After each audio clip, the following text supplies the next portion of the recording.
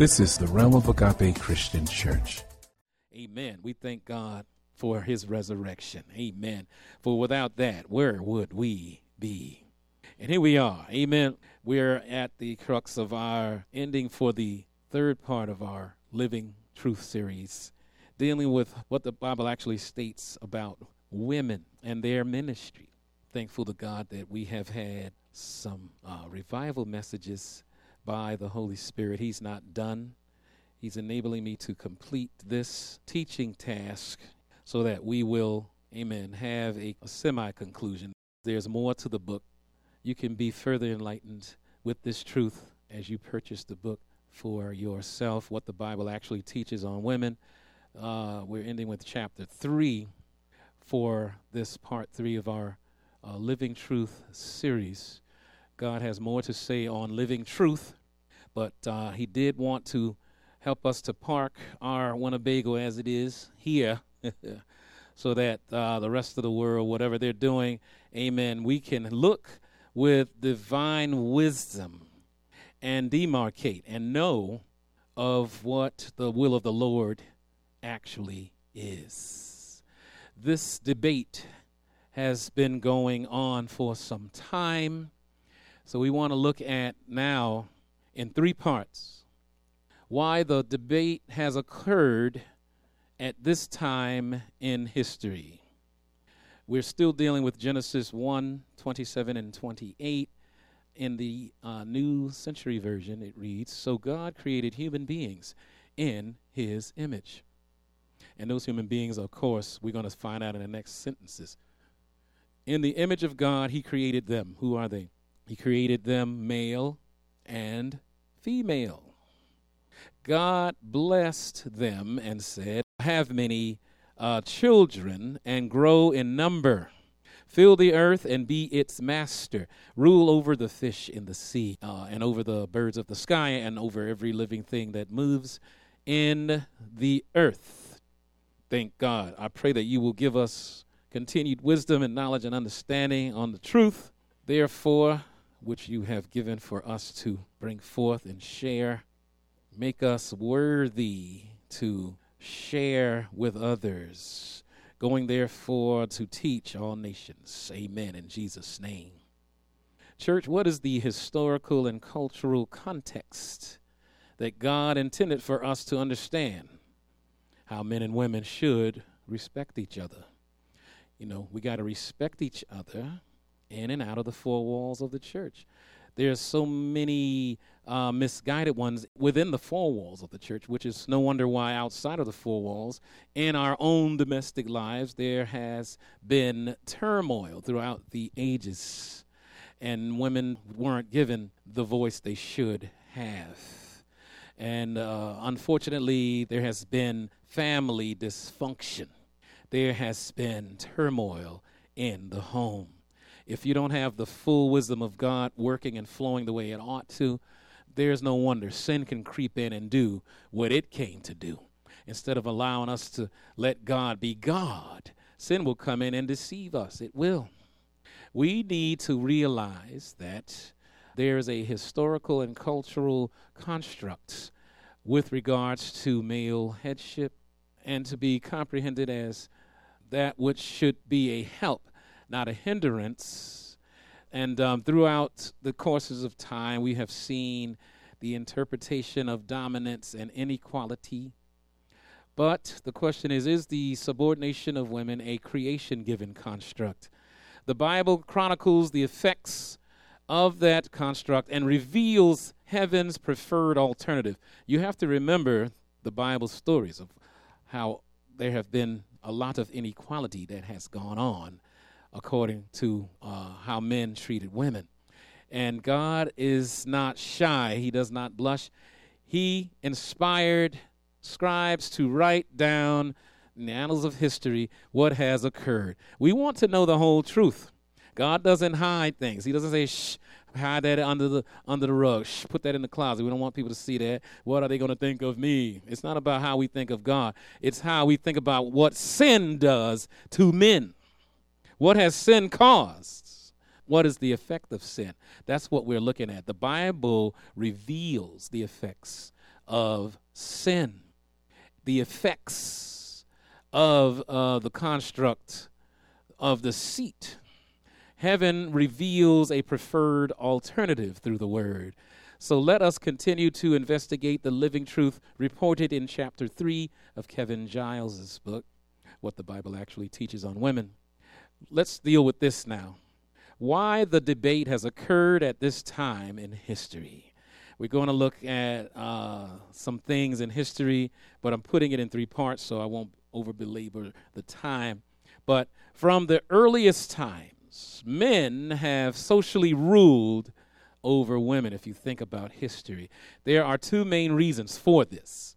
Men on average are stronger than women and thus can assert their authority over them.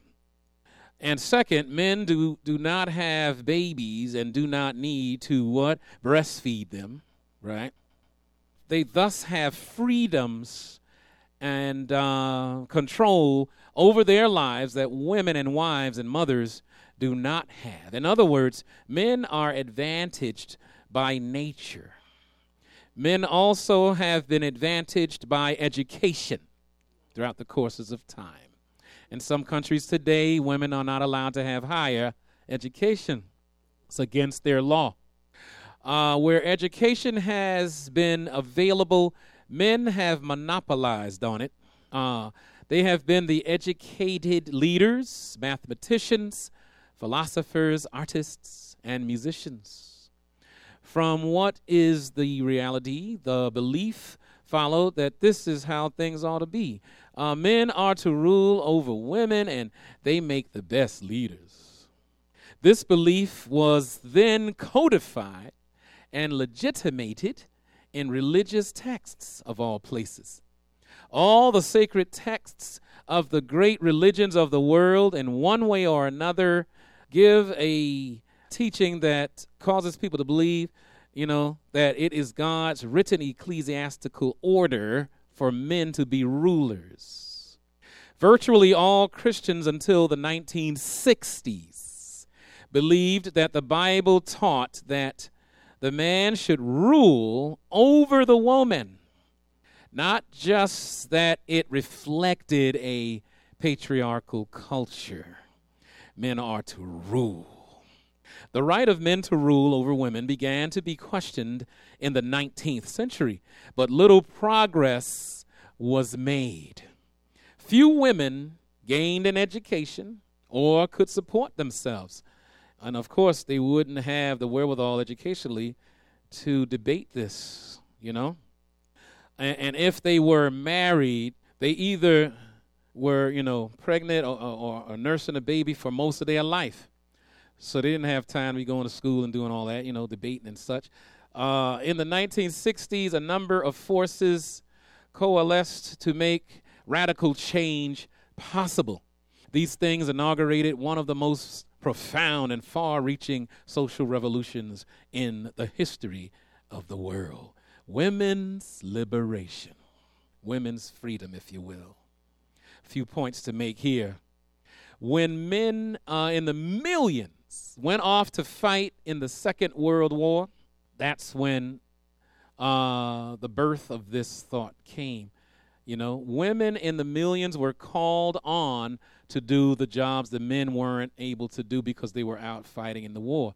They learned trades. They staffed factories. They drove trucks, flew planes, worked as accountants, and managed businesses of all kinds. Do you remember that iconic picture of the woman with her hair tied back? And she had her sleeves rolled up and making her, biceps bulge out. My God. See, this is the time that we see the women beginning to thrive. However, the war didn't last forever.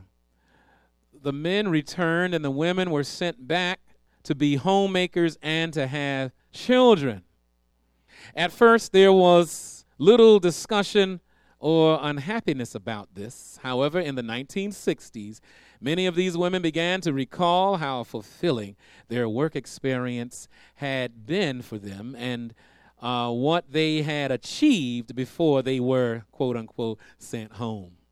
By the 1960s, women were completing high school and going on to university or college in great growing numbers, only to find that they were expected to get married. You're there to get a man, to find a husband who will keep you under, They're going to have children. They're going to run their home for the rest of their lives, to be domestic engineers. They realized they were capable of a whole lot more. For centuries, men's greater physical strength gave them an advantage in the labor market. The majority of jobs were open only to men because of their physical demands. However, by the 1960s, brains were becoming more important than brawn.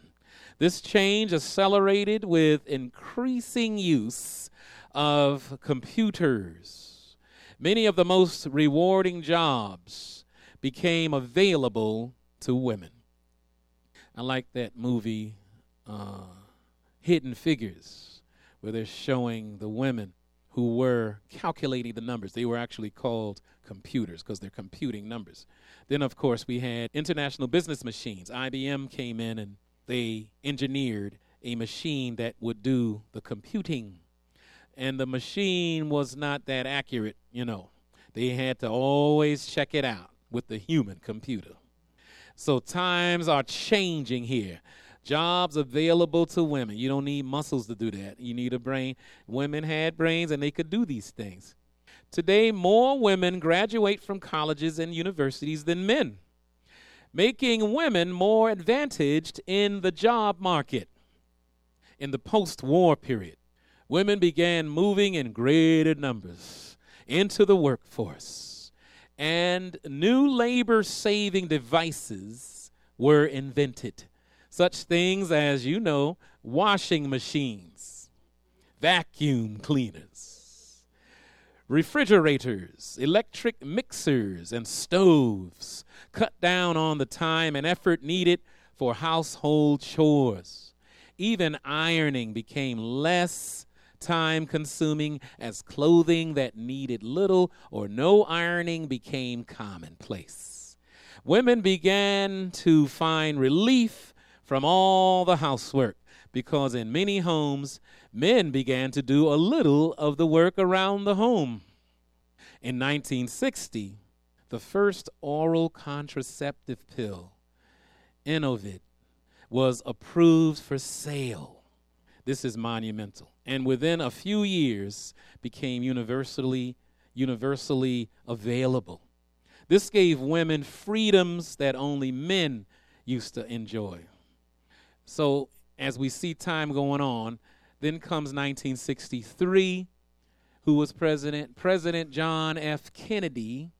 He signed the Equal Pay Act, which ruled a woman can and must be paid the same as a man for the same day's work. Greater access to paid employment, combined with improvements in women's pay, meant that for the first time in human history, women could support themselves and family members for whom they were responsible. They were no longer financially dependent on men. You see how the liberation is growing? These huge changes for women, beginning in the 1960s, took place in times of profound social disruption. The Vietnam War was raging. The African-American civil rights movement was in full swing. And there were student riots in Europe. These formidable events served as the fertile soil for the women's movement to erupt and prosper. And as in the 1860s, 100 years before that, when women, most of them evangelical women, involved in the abolition of the slavery movement, began questioning their own subordinate status. So, too, did the women involved in the civil rights movement of the 1960s, questioning their subordinate status. So in this context, in 1963, Betty Friedman published her groundbreaking best-selling book called The Feminine Mystique. For her, the feminine mystique was the post-Second World War ideology that a woman's role in society is to be a wife, mother, housewife, and nothing more. This, she discovered, had led large numbers of women to feel unhappy and unfulfilled. They wanted more than a husband, children, and a home. Well, some women today don't want more than that. What the mystique did, Friedman concluded, was block women from developing a sense of their own worth and human potential as autonomous identities. Behind the mystique, she pointed out, lay Sigmund Freud's belief that women are intrinsically childlike, needing male supervision. Freud said that. Nature had determined their destiny to be a wife, mother, homemaker, tender of the home, and be dependent on men. In a short period of time, the book had sold millions of copies. Actually, 8 million copies. I want to bring it bigger than it is. What Friedman said resonated with millions of white, middle-class, educated women. Many of them were Christians. Hence you have that right-wing, evangelical Christian movement. And that still exists today, some of us calling them privileged and such. But in 1966, the National Organization for Women, NOW, N-O-W, NOW was formed by Betty Friedman as its first president. Those present at the first meeting agreed that NOW is dedicated to the presupposition that women first and foremost are what? Human beings who must have the chance to develop their fullest human potential. And now by the 1970s, women found themselves in a world never enjoyed by their gender before.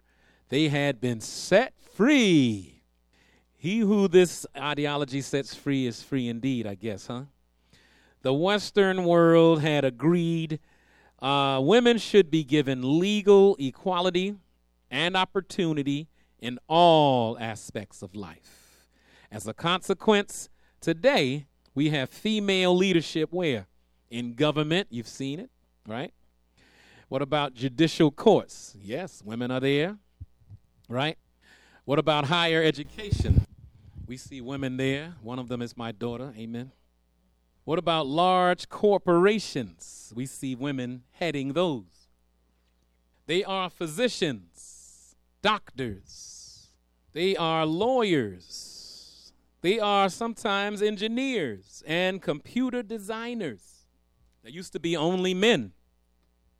Women can be plumbers now. You've seen them. What about female electricians and carpenters? HGTV. Now, almost by definition, the happiest and most mutually rewarding marriages are profoundly egalitarian, where there is equality. Men and women bring home the bacon. Men and women fry it in the pan. Amen.